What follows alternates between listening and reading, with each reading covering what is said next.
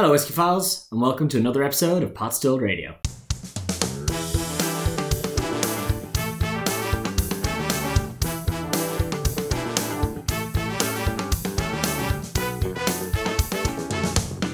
As always, I'm your host, Matt Healy, Chief Editor of potstilled.com, your independent Irish whiskey resource where we distill and analyse all the news and releases in the market today. This episode is brought to you by our sponsors, the Irish Whiskey Magazine, the only magazine in the world dedicated to sharing the exciting news, lifestyle and spirit of Irish whiskey. You can find out more at irishwhiskeymagazine.com. And the Tua Glass, a contemporary nosing and tasting glass, a symbol to unify Irish whiskey drinkers across the world.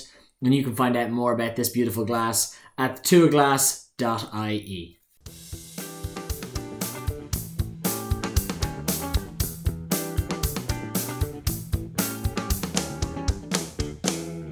Hello, Whiskey Files. Welcome to another episode of Pot Stilled Radio. As always, I'm your host, Matt Healy, and I am delighted to be joined by a very special guest today in a very unusual place. I would love to introduce you to Louise Guane, founder of JJ Corey Irish Whiskey. Welcome to the show, Louise. Thanks, Matt. Do you want to tell anyone listening where we're recording our episode today? Yeah, so I think we are on the 20th floor of a hotel in Tokyo, and we are overlooking a car park. We're on a lovely looking car park. Beautiful, as car parks go, very well laid out. And we are here on the third leg of the Board Bia Meet the Suppliers event. We've just hit Singapore, South Korea, and now we're in Tokyo. And today we're going to be meeting lots of importers, distributors, and potential new customers for Irish whiskey and craft spirits and beers here in Tokyo. Absolutely amazing, and I'm delighted that this is the first overseas recording of Pot Stilled Radio. So I suppose, Louise, for those listening in that don't know you and don't know JJ Corey, hit me with the top line. What is JJ Corey Irish Whiskey? Okay, so we are Ireland's first modern Irish whiskey bonder. And effectively what that means is that we've brought back an element of the Irish whiskey industry that had previously been lost.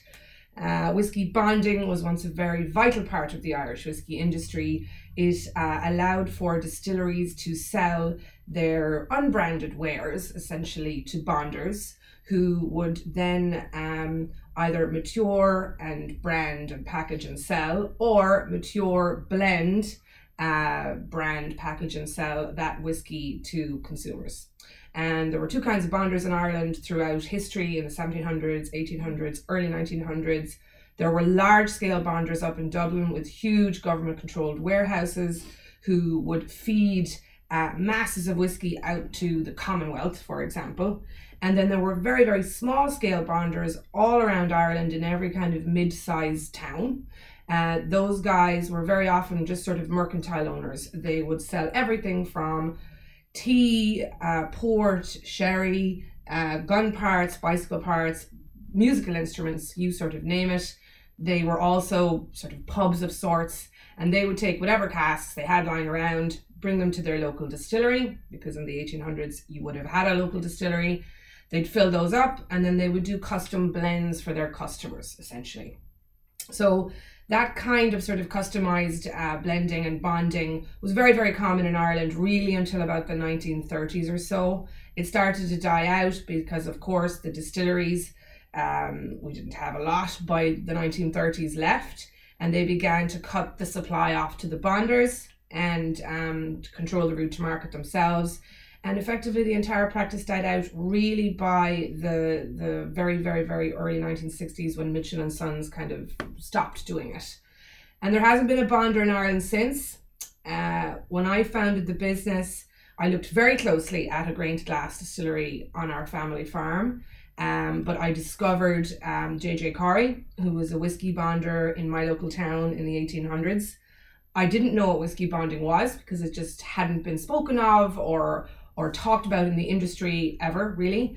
So I started to investigate very deeply into like parliamentary archives, the British parliamentary archives that hold that kind of records for taxation of alcohol in particular. And I started to ask anecdotally to sort of the local people in my parish who'd be of an age who might remember that kind of thing. And I figured out, okay, well, that's really interesting. whiskey bonders were an integral part of the Irish whiskey industry for a very, very long time. So rather than starting a grain to glass distillery, I decided instead I would bring back whiskey bonding. So I suppose what the logo you have today of the JJ car with the shamrock in itself, was that the original JJ Corey logo himself, or was that kind of an adaptation? Yes, it's very close to the original logo. So interestingly enough, when I came back I used to actually live in Singapore, and I moved back to set up an Irish whiskey company because my husband forced me to, quite frankly. You can't live apart from your husband that long. And so he forced you back, not so much he forced you to set up an Irish whiskey company. Correct. The deal was I would move back if I could set up an Irish whiskey company. And he may regret that deal now, but we are where we are. So I really was researching, as anybody would if you're going to set up a whiskey company. I started to research the heritage of whiskey in my parish and in my locality and in County Clare in general. Just like everywhere else in the country, there's a massive, long history of legal and illegal distilling that would have gone on. And, there was a distillery very briefly in my local town of Kilrush, and I started to look at that very seriously for a while. I was going to buy the existing site and convert that, etc., etc. And then I fell upon this label on eBay, of all places. And there was a local antique dealer from Milltown Malby, which is quite close to me in County Clare, a guy from there who was selling these labels from the 1890s that said JJ Corey Kilrush Whiskey Bonder on them. So I bought a pile of them. They were about €1 each, and then I called up the antique dealer and I said, "Jesus, where did you get these?" And he said, "Come on up and I'll tell you." So I went up to his house, basically, up in Milltown Malby, and he has a shed out the back. He used to be a very prolific antique dealer. And what had happened was he was quite prolific in the 1980s of collecting antiques and selling them to America, quite frankly. And in 1983, he had been asked by the Brew family in Kilrush to come and sort of clear out the Corey shop, which had been run by JJ Corey's daughter, Bridie Corey, up until her death in 1983. She had inherited that shop from JJ Corey in 1932 when he died, and had kept it almost exactly as it was for that length of period of time. So he was brought in to assess the value kind of what was in the shop.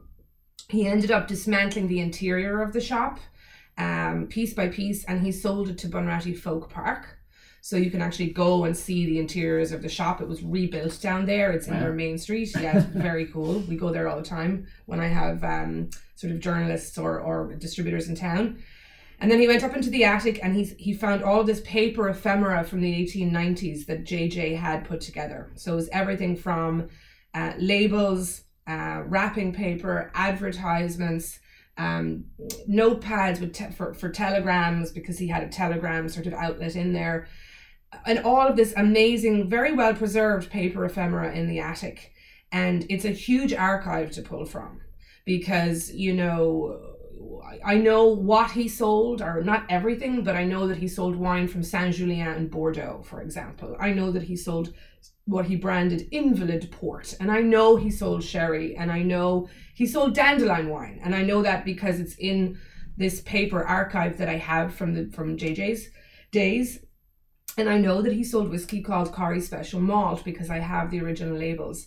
So I didn't want to kind of ape the brand. I didn't want to just say, right, we've been bonding whiskey since 1892. I just wanted to bring back a heritage brand as an homage to JJ Corey, who was a pretty phenomenal entrepreneur for that time period. And just sort of bring it back, but with a more modern kind of twist, and to create whiskies that are more suited for modern whiskey consumers as well. So you don't think dandelion wine's going to take off again now? You never know. I've seen some weird and wonderful concoctions. Like there might be urinary issues with it. It has certain side effects. So probably not. Okay. Well, one can hope. Yeah, exactly. Live in hope. Live in hope. Exactly. So I suppose one of the things as I travel around and do this podcast, you always kind of hear funny stories or intriguing stories of people trying to set up whiskey related businesses across the country. How is setting up whiskey bonding in Clare? What kind of challenges were you facing? A perfect launch point if you want to talk about broadband again. Yeah. So I moved back to County Clare. I've never actually worked a day in my life in Ireland. I've worked a lot, believe me, but never, ever, ever in Ireland. So I was a quintessential expat. Moved back after about 20 odd years to the farm and discovered not a huge amount had changed, which is great and charming and wonderful, but not having very basic broadband was a massive issue for us as a business. You know, I'm an export focused business. We make a very super premium sort of product that flies well globally. So I have to be able to Skype with my distributors in America or in Germany or in Australia or wherever it is. And that became impossible to do effectively. There is no broadband in rural Ireland. That's the fundamental reality of the situation. It's a fundamental disgrace. I had to go and literally create my own sort of satellite receivers and have them installed all over the farm, because security is obviously an issue when you're storing 50,000 litres of whiskey out the back in the field. You have to ensure that, you know, there's eyes on it at all time. So there were pretty significant kind of technical challenges just around setting up a business in rural Ireland. And it's one of the reasons that I would like to see kind of a lot more support around us rural businesses that are setting up outside of Dublin on the craft spirits kind of side of things. It's a lot harder for us to do what we're doing once we're outside of the pale. We don't have proper broadband, you know, we don't have proper services.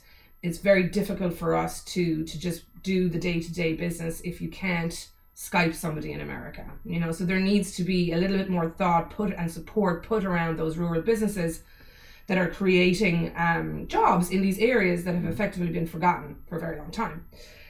So rural broadband was a bit of an issue. We're the first bonded warehouse of this kind in a very, very, very long time, right? There's not a lot of bonded warehouses in Ireland, as you know, okay? And a lot of the distilleries that are setting up are having issues storing their own whiskey because of the difficulty in procuring a bond. I am not kidding you when I tell you I have to secure my bond with the revenue. I have signed over the rights to my house, my car, and my horse, because those are the only assets that I own. And my house, my horse, and my car will be sold off in the event that my bond is called by the revenue. Now, not a lot of people will put up their personal assets for their whiskey company. I felt comfortable enough doing that because I don't think the bond is going to get called. But that level of sort of strange bureaucracy that hasn't changed since the 1800s made it very difficult to navigate the system. You know, in Scotland, if you want to have a bonded warehouse, you simply have an insurance policy so that if the revenue calls on the bond, the insurance policy pays out. In Ireland, that does not fly. You must, of course, have an insurance policy, but you must also present evidence to the revenue that you're good for the money in 7 days or whatever. And that's legislation that's from the 1890s, basically the 1840s, effectively. So the legislation in Ireland hasn't moved on since those times. It's not going to move any faster. Public bodies don't move that fast. So that's been pretty hilarious, sort of like dragging out statutes from the 1800s and waving them at people and trying to work around them. But it also makes you very creative. And you know, I was very single-minded about doing this, and absolutely nothing was going to stop me. So I figured out a way to make it happen. Fair enough. I love the idea of you waving 1800s literature at people to get your bond in place. Yeah. Well, in many cases, like nobody has done exactly the way I've done it in living memory. There's no institutional memory around it. You know, my bondsman, actually, there's one or two bondsmen in Ireland, and my bondsman said that he had to talk to his grandfather, who was also a bondsman, to figure out how to cover me, essentially, because it's just not something that had been done in a very, very long time. So yeah, it's interesting. Thank God his grandfather was still alive. I know. We would have been in trouble if he wasn't. Well, yeah, lucky there was that institutional memory, or not institutional, but living memory, I suppose, to do that.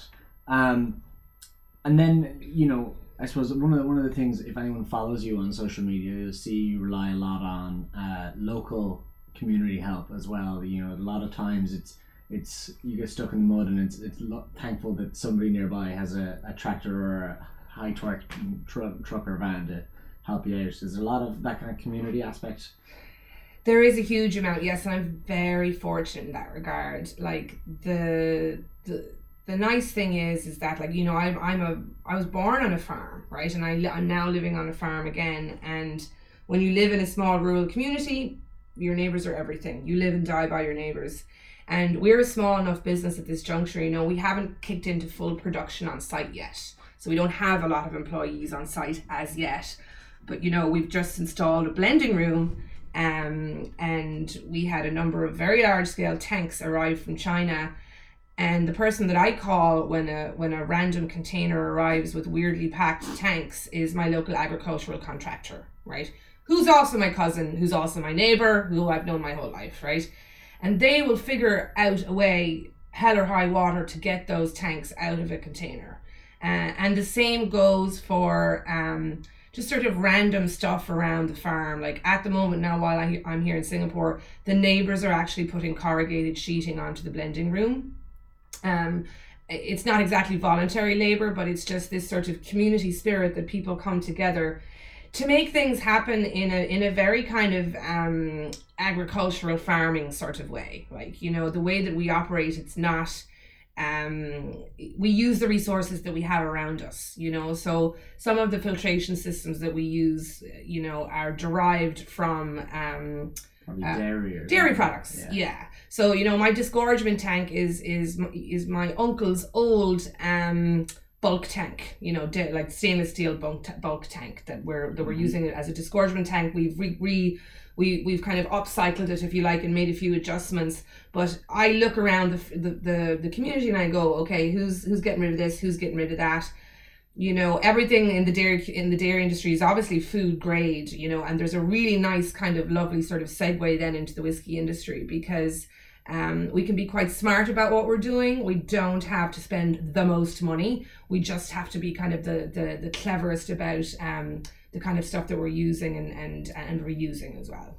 Yeah, a lot of the pumps and the filters and the tanks and whatnot would be very, very homogeneous or interchangeable between dairy.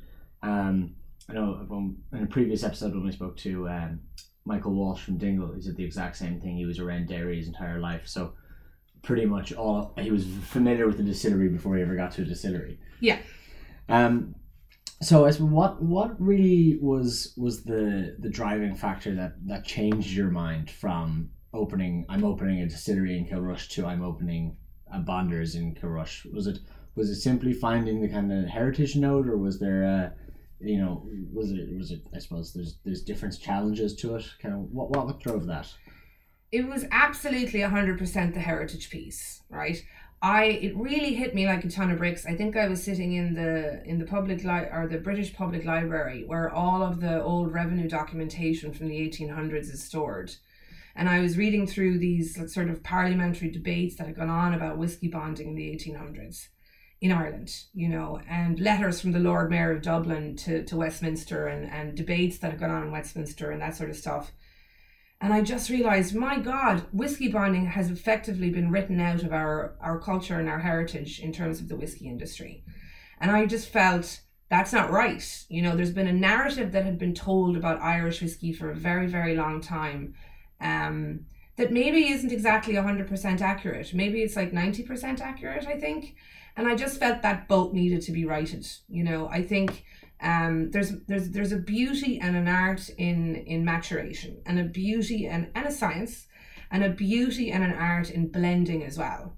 And the Irish whiskey industry doesn't tend to focus on that necessarily. And I wanted to kind of draw a little bit of focus, away from the normal narrative onto something else, because ultimately I have a love for this category and I genuinely do. Like, I've given up everything, a very, very well paying job at a multinational drinks company to do this, for a very low paying job with no broadband, basically, on a farm, to do this because I believe in the category. And for this category to succeed, we have to have variance and we have to have variety and we have to have different stories.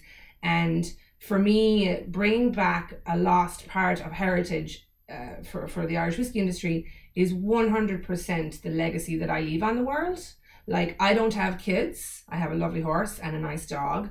Don't have kids, but my legacy in the world, I hope, is the fact that we were the first to sort of bring back whiskey bonding during this wonderful time period of resurgence of the Irish whiskey industry. So 100% it was the heritage piece. Okay. And I mean, like, some people listening, when saying bonders, might think of the Gilbys or the Mitchells or even Burke's from, well, I suppose Dublin, Liverpool / Long Island, New York. But what in your mind, for those listening, what's the key difference between a bonder and an independent bottler? Because, I say there's a lot of people out there who wouldn't know the difference, nor some would even, think that there was any difference at all. So what's your thoughts on that? I think it's a really important point because Irish whiskey bonding has to stand for something, all right? So there are distillers who distill. There are independent bottlers who buy in whiskey and bottle it very simply and sell it on. And then there are bonders. So if you look at the original model of whiskey bonding, the smaller scale whiskey bonding that would have gone on in Ireland in the 1800s, those guys were picking casks and picking spirit, putting them together, and then custom blending for their customers, right? So if you were the Vandeleur family in Kilrush, you had a household blend at J.J. Corrie's, for example. You went in and you ordered it. What I think is that modern whiskey bonding has to stand for something from a qualitative standpoint, really, really very well defined. And the definition that I've put forward and I'm lobbying for to be upheld long term would be that a whiskey bonder purchases raw spirit, for example, at the new make stage, most certainly, and they purchase empty casks themselves. So you're sourcing your own casks, you're sourcing your own spirit, you're putting those two together. The way that we do that is it's based on flavor profile of new make and the casks that we're selecting. You're putting them into your own bonded warehouse, not somebody else's, not a commercial bonded warehouse in the middle of the country. Your own bonded warehouse for which you own a bond, because that's the barrier to entry there. This means that you have 100% control then over the maturation conditions, right? So my bonded warehouse has a clay floor, so I can control humidity. I put windows in it so that I'm keeping the thermal energy up and keeping the temperature up. It's insulated. I have control over those maturation conditions. I have ultimate control and 24-hour, 365-day-a-year access to my casks. That's important. I think then as well, you should be blending it yourself. Ideally in your own facility, but you rather than sending it off down to a commercial bottler, you should be in charge of the disgorgement and the blending process and the bottling and all of it. So effectively, from the moment that the spirit comes off the still until it's bottled and shipped, you need to be shepherding that whiskey all the way along, because that means you have the full control in terms of the quality of that whiskey all the way along. You may not be in control of the distillation process. You're probably going to have a hand in it in terms of mash bills and in terms of deciding what you want. But for whiskey bonding to mean anything, you must be in control of everything from that point to sort of the end point, essentially. I'm trying to get us into that place. Now, it's going to take me a while. Technically then, by that definition, I'm not a whiskey bonder, right? It's great to create a definition that you don't slip into right yet. Yeah, but I think that's the point. Like, it's the stretch, I'm stretching, and I didn't have to build a blending room, right? I didn't have to do that. I could have just bought whiskey from distilleries in casks that I know nothing about, that could have come from anywhere. I don't do that. I go all over the place. I go as close to the distillery source as possible, buying casks that have specific flavor profiles that I like, that I want to match to my spirit.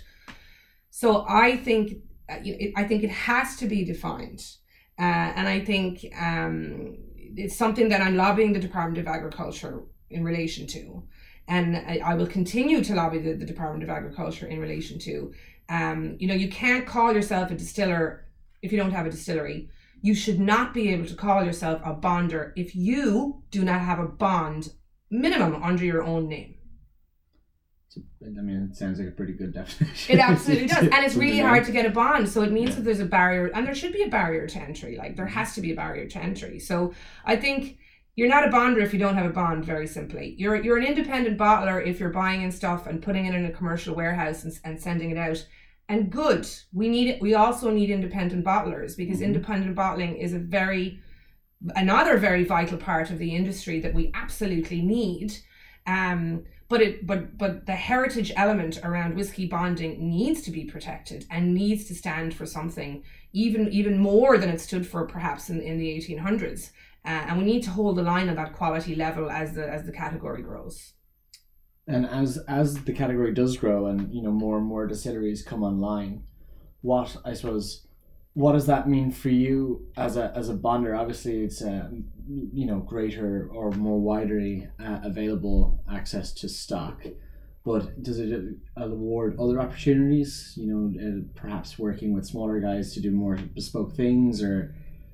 Yeah, I'm pretty excited about the next couple of years. Like, the nicest thing about the industry is just the lads, the people in it. Like, you don't get in if you're an independent distiller or an independent person in the industry, by and large, not 100%, but by and large, you don't get into it if you don't love it.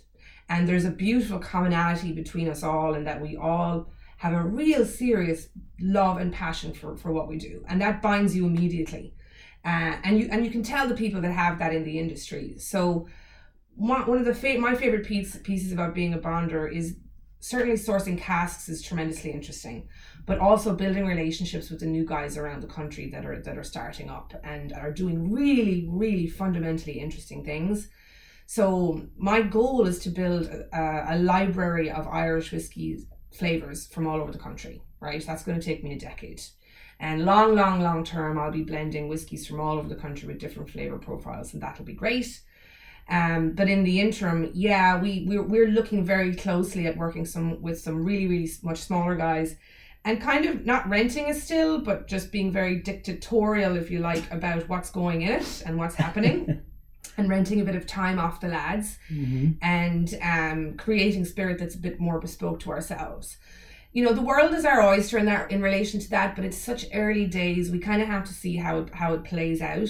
But it's a hell of a lot of fun, like traveling around and seeing all of the amazingly different and unique approaches that everybody has in the industry on the much smaller scale right now, and meeting up the cast of characters as well, and building relationships with them is really fun. That's always good news. Yeah. Is there to perhaps put you on the spot a little bit?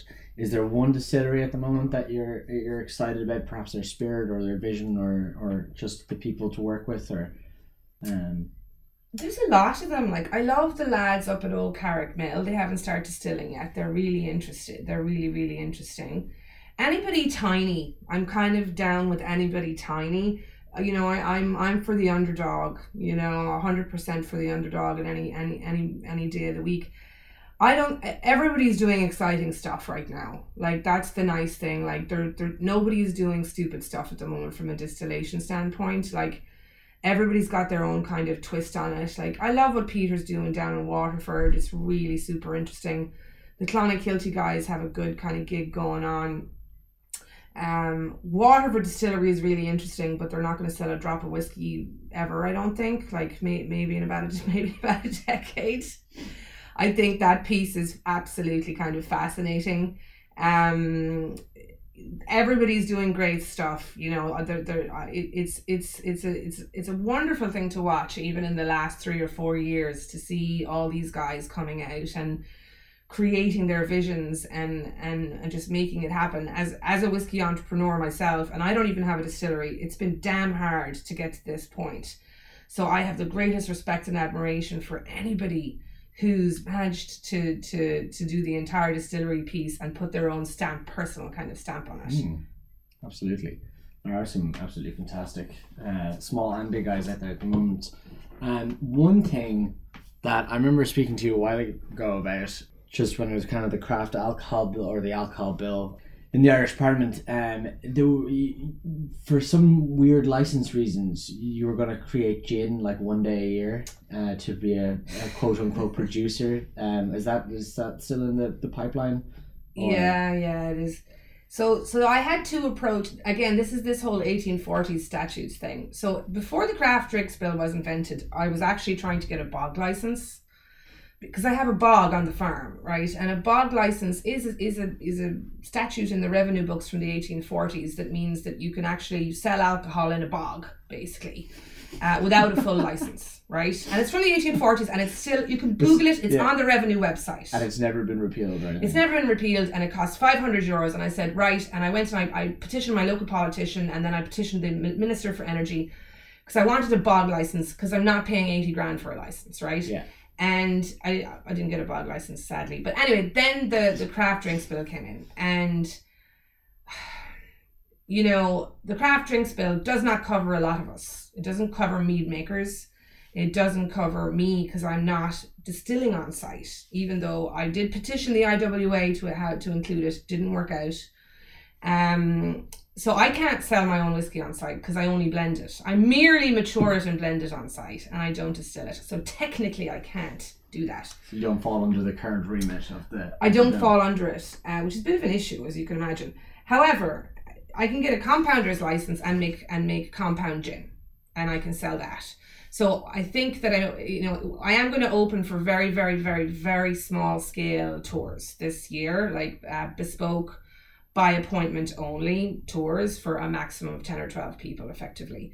I do need to be able to commercialize that in some way. So I'm getting a compounder's license, and I'm going to make really nice compound gin, not with essences. I'm going to make it with actual macerated botanicals. I have the blending room now. I have the capacity to do that.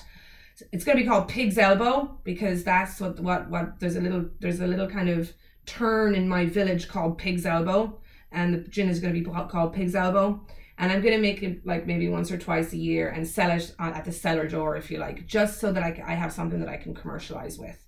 And again, it's just a bit of a workaround because as a bonder and blender, unfortunately right now I still can't sell my product on site. Can I ask? I'm intrigued now because I've never heard of this bog license. Was there a reason you didn't get the bog license? Yeah, so the reason I didn't get the bog license, and I really tried to get the bog license.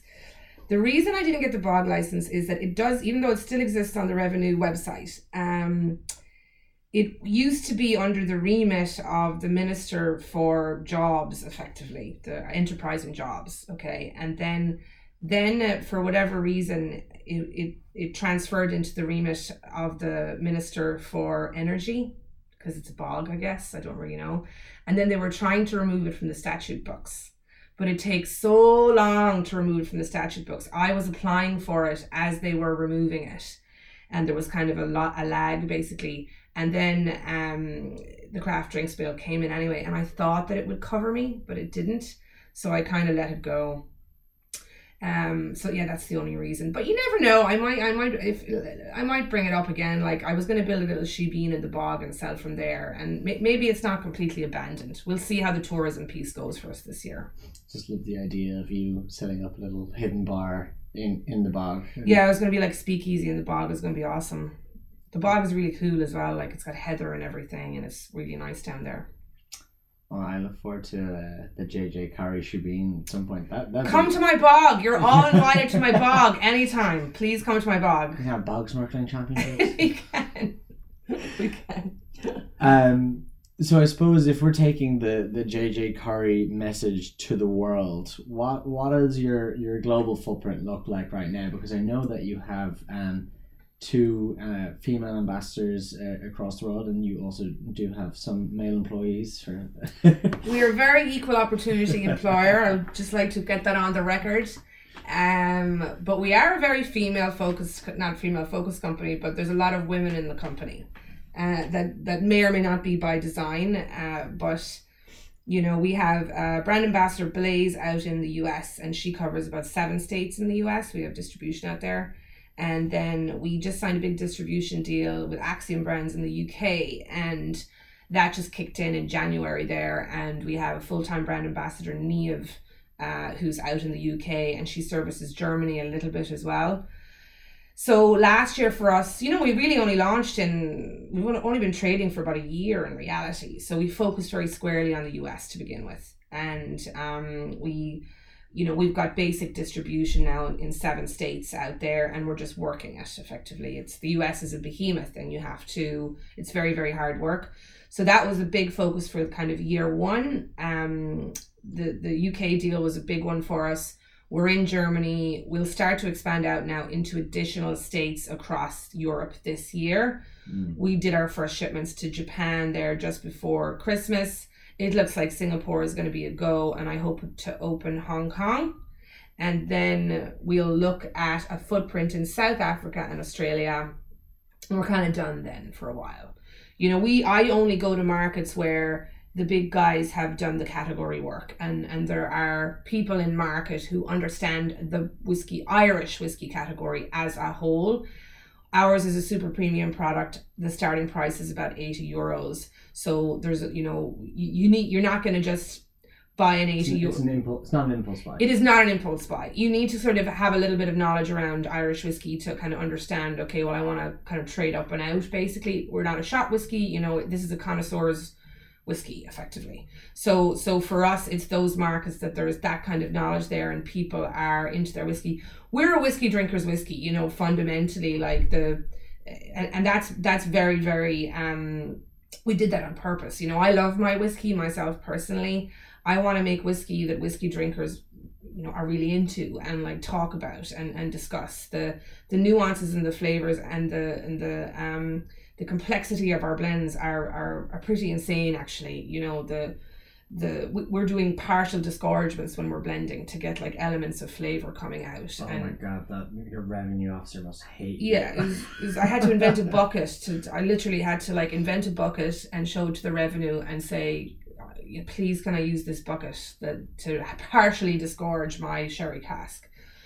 Because nobody does partial disgorgements, really. No, it's not a thing. But it is with us. Yeah, no, absolutely. But how did you get revenue to agree to bucket disgorge? We invented a bucket. I had to you're not allowed to really partially disgorge, because I don't know why. I don't know why. I don't understand why, but you're not. So we had to get a bucket and then put gradients on it, literage gradients on it that were gauged properly, if you like, and then go to the revenue and say, okay, we're going to take 10 litres of this sherry cask, and this is the bucket that we're going to use to measure it. Are you okay with that? And they were. God bless them. Thank God. But amazing. Yeah. How you got that passed? Well, I think it's really important. For somebody like me who does we do what I call precision blending, and every single cask that we have. And remember, I'm dealing in casks. I'm not dealing in IBCs or stuff like that. Yeah. Every cask has a different flavor. Mm-hmm. Every cask we have is classified into a flavor block. We have about 18 flavor blocks. If I want to make the Gale, our first product, it's a fruity fruit bomb Irish whiskey. I have to pull from, there's 8 flavor blocks that I pull from within the components that we have. All of those are nuanced and graded. Sometimes I don't want all of a particular sherry cask. I want a few litres of it and a few litres of another one. I'm not just disgorging and dumping casks. I am blending on flavors, on individualized single cask flavors is how we look at it.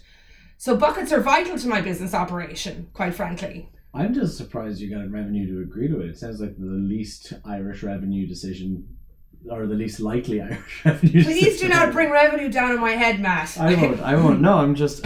kudos. It's all above board. Everything's very above board. Anything was below board. I'm just saying that I'm just amazed that you managed to pull that off. And I'm hat tipping to you for that. Yeah, the global footprint then is expanding. I think we go to places where the Irish whiskey category is in existence, and there are consumers who are willing to move into our super premium, ultra premium sort of category. That's important for us. We're growing. We have we now have 4 people in the team in total. So we have Blaise and Niamh, our 2 brand ambassadors out in the world. And then we have an Irish logistics and sales manager, Eric, who's on the ground. And then there's me. We'll be expanding further this year. It's very important for us to have boots on the ground. So I'm hoping perhaps to put somebody out in Asia, maybe not full-time, but part-time. And, we'll just expand out gradually as we go. And the most important thing for us at the moment is people on the ground telling the story and getting the message out there. It's quite amazing to year one have 2 brand ambassadors out in the world. That's quite an achievement, I'd say. Well, it's possible very, very simply because of Board Bia and their EOP program. I just believe, because I don't have a distillery, I do not have to have a lot of staff on the ground. Okay, even now with the blending room, we're not blending 24/7. We're blending in batches. So I don't need a full staff of people. So all of my resources then can go to staff out there telling the story. And that's just it's another nice advantage to being a whiskey bonder than a whiskey distiller. Our message is, we make the whiskey and then we get it out there, and I can put my resources out in the world rather than having them back in Ireland. And that's been a really great advantage for us. And the Board Bia EOP program has allowed us to do that. Well, I'm absolutely delighted to hear that the global footprint is growing. Do you want to give us a little bit of insight into what whiskies you have currently? Yeah, we have some pretty exciting stuff going on. So we currently have 2 sort of commercial, if you like, whiskies that are on the market. When I say commercial, I mean general release. So we have the Gale, which was our first blend, effectively, super premium blend of, I'm going to tell you what's in it because I want to, even though I'm not allowed to. So it's 5% 25-year-old, 27.5% 11-year-old, 27.5% 15-year-old malt. So it's 60% malt. And then the remainder is 40% 7-year-old grain. So super premium.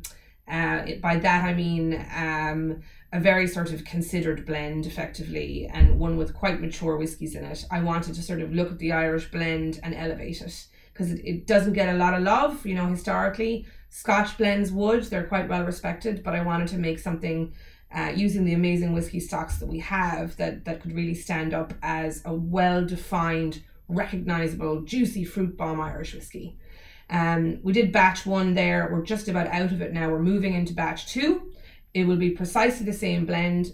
Everything will be 2 years older, but it'll be in the wheelhouse, from a flavor standpoint of what we did before. We don't do consistency. I don't make the same whiskey all the time. I can't. I have living whiskey in casks. That whiskey changes every year. It changes all the time. So we have a flavor profile that we're working towards, or like a house style that we're working towards, but it's still in development because we're so young. Second whiskey that we have on general release is the Flintlock, and the Flintlock was very simply a first crack at a single malt. And Flintlock, it was 16-year-old. It was just 3 casks. Again, we picked individually based on their flavor profile and put them together because we felt that it would work quite well.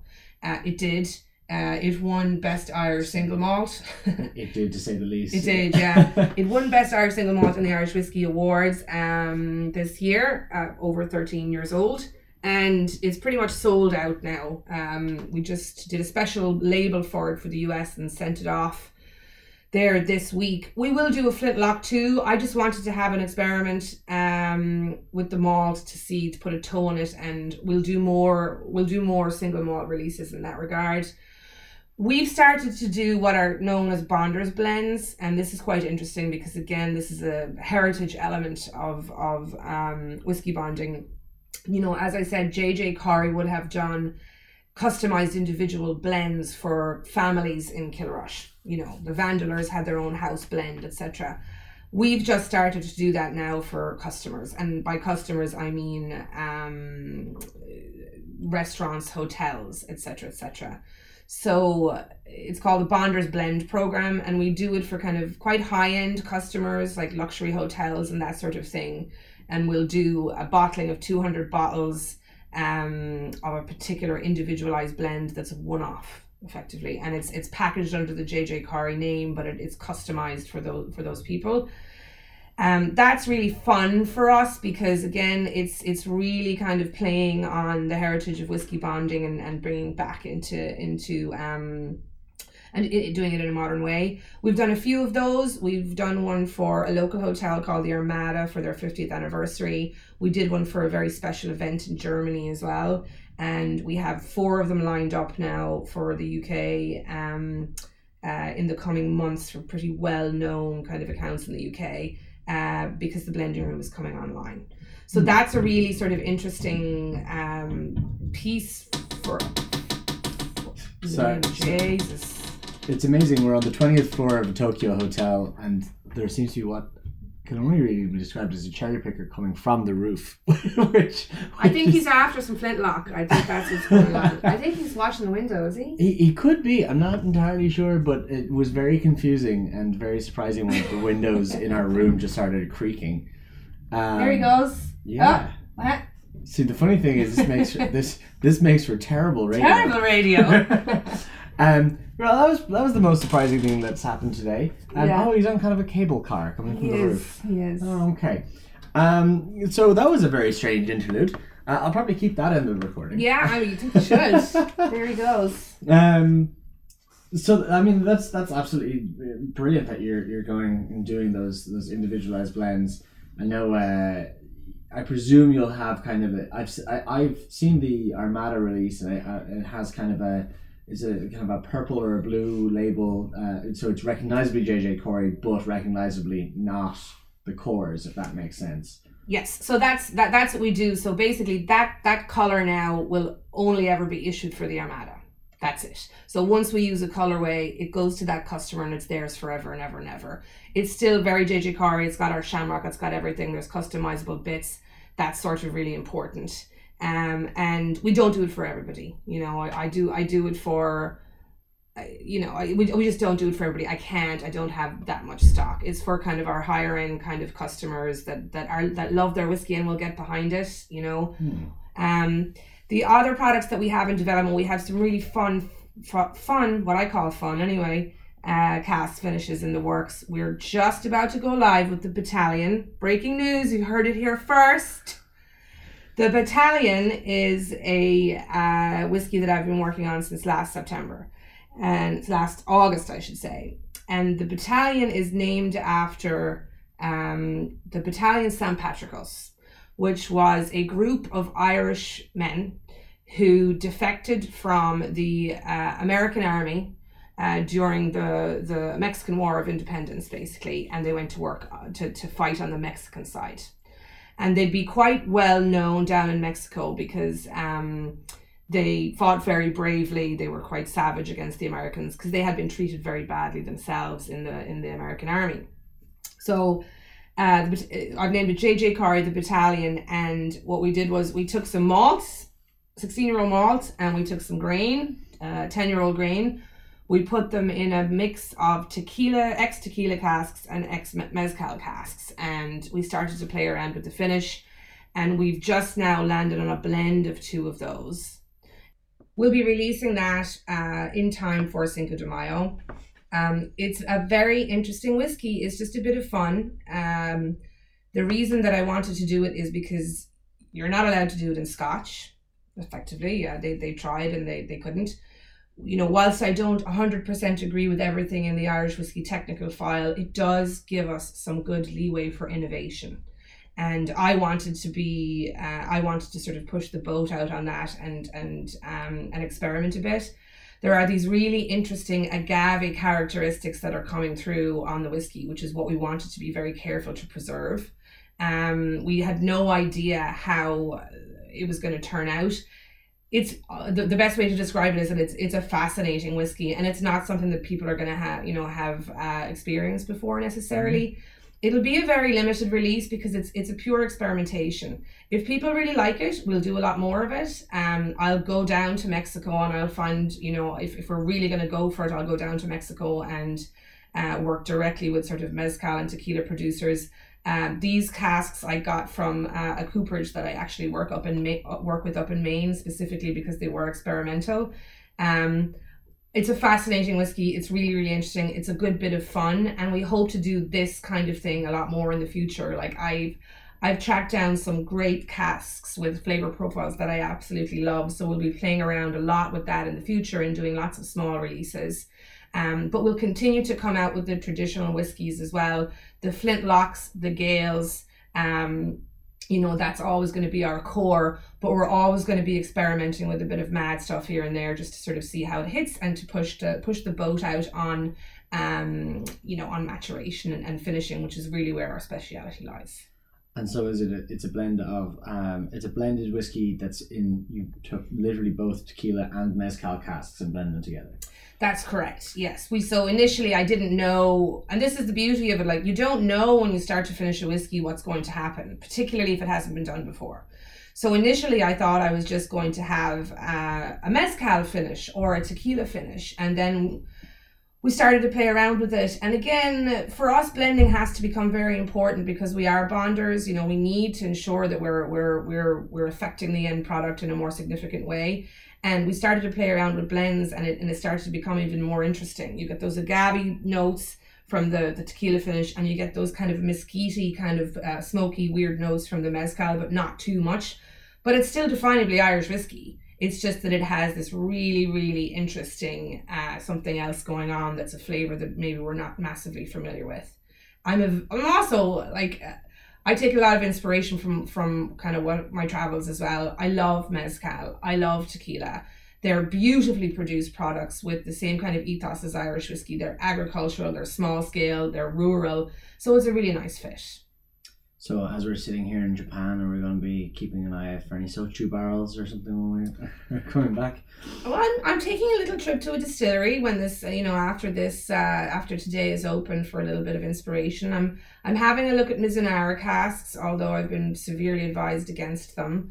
But I wouldn't, you might be able to see a bit of Japanese influence coming through in a few years. You never know. Always good to have a Japanese importer as well. So, helps. Exactly. Excited to see what comes down the line. So I suppose it's kind of a natural end, I suppose, here. If there was one thing you wanted to kind of leave with people, with JJ Carey, something perhaps you love about the bonding or anything like that, what would you like to leave people with? What that message? I think the key message is that there are tremendous independent whiskies in general coming out of Ireland at the moment. And, there's also a lot of chat about the fact that a lot of the whiskey is sourced and a lot of the whiskey is the same, etc., etc. I think people need to take a step back and realize that that's a very normal element of the whiskey industry anywhere you go. The beauty of whiskey is that it comes in many, many flavors. It comes in many forms. The effect that the cask has on the whiskey means that you can have thousands of nuances from a single distillation after a couple of years of maturation. So you can do pretty amazing things with a standardized, stock of whiskey. We're trying to prove that by very, very consciously focusing on that precision blending at the moment and what we're doing. We need patience in the industry for the next few years whilst we find our feet and whilst we mature. We're all going to get there. We're all headed in the right direction in terms of holding the line on quality, and I think even more so now holding the line on transparency as well. The key sort of message from us really is that we're making whiskey from the same stocks that everybody else is doing. We're doing it 100% transparently, but we're still managing to make very unique whiskies that we hope that whiskey folks will love, really. And also, we're having a hell of a lot of fun while we're doing it as well. It's a good industry to be in. Yes. So if people wanted to find you guys on social media, what handle should they be looking up? So Instagram and Twitter is @WhiskeyGate with an E, because there's an E in Irish whiskey most of the time. And an E in Gate. And there is an E in Gate. So it's @WhiskeyGate for Twitter and Instagram. And then on Facebook, we're JJ Carey Whiskey. Fantastic. And for anyone out there who's been enjoying these podcasts, make sure to click subscribe and share with all of your whiskey loving friends out there. As always, you can find us on Twitter and Instagram at potstilled_. You can find us on Facebook at facebook.com/potstilled, or as always, you can find us at potstilled.com. So Louise, thank you so much for giving me your time today and for talking to us in our lovely Tokyo surrounds. So thank you very much. Thank you. Time for sushi. Time for sushi. Bye bye.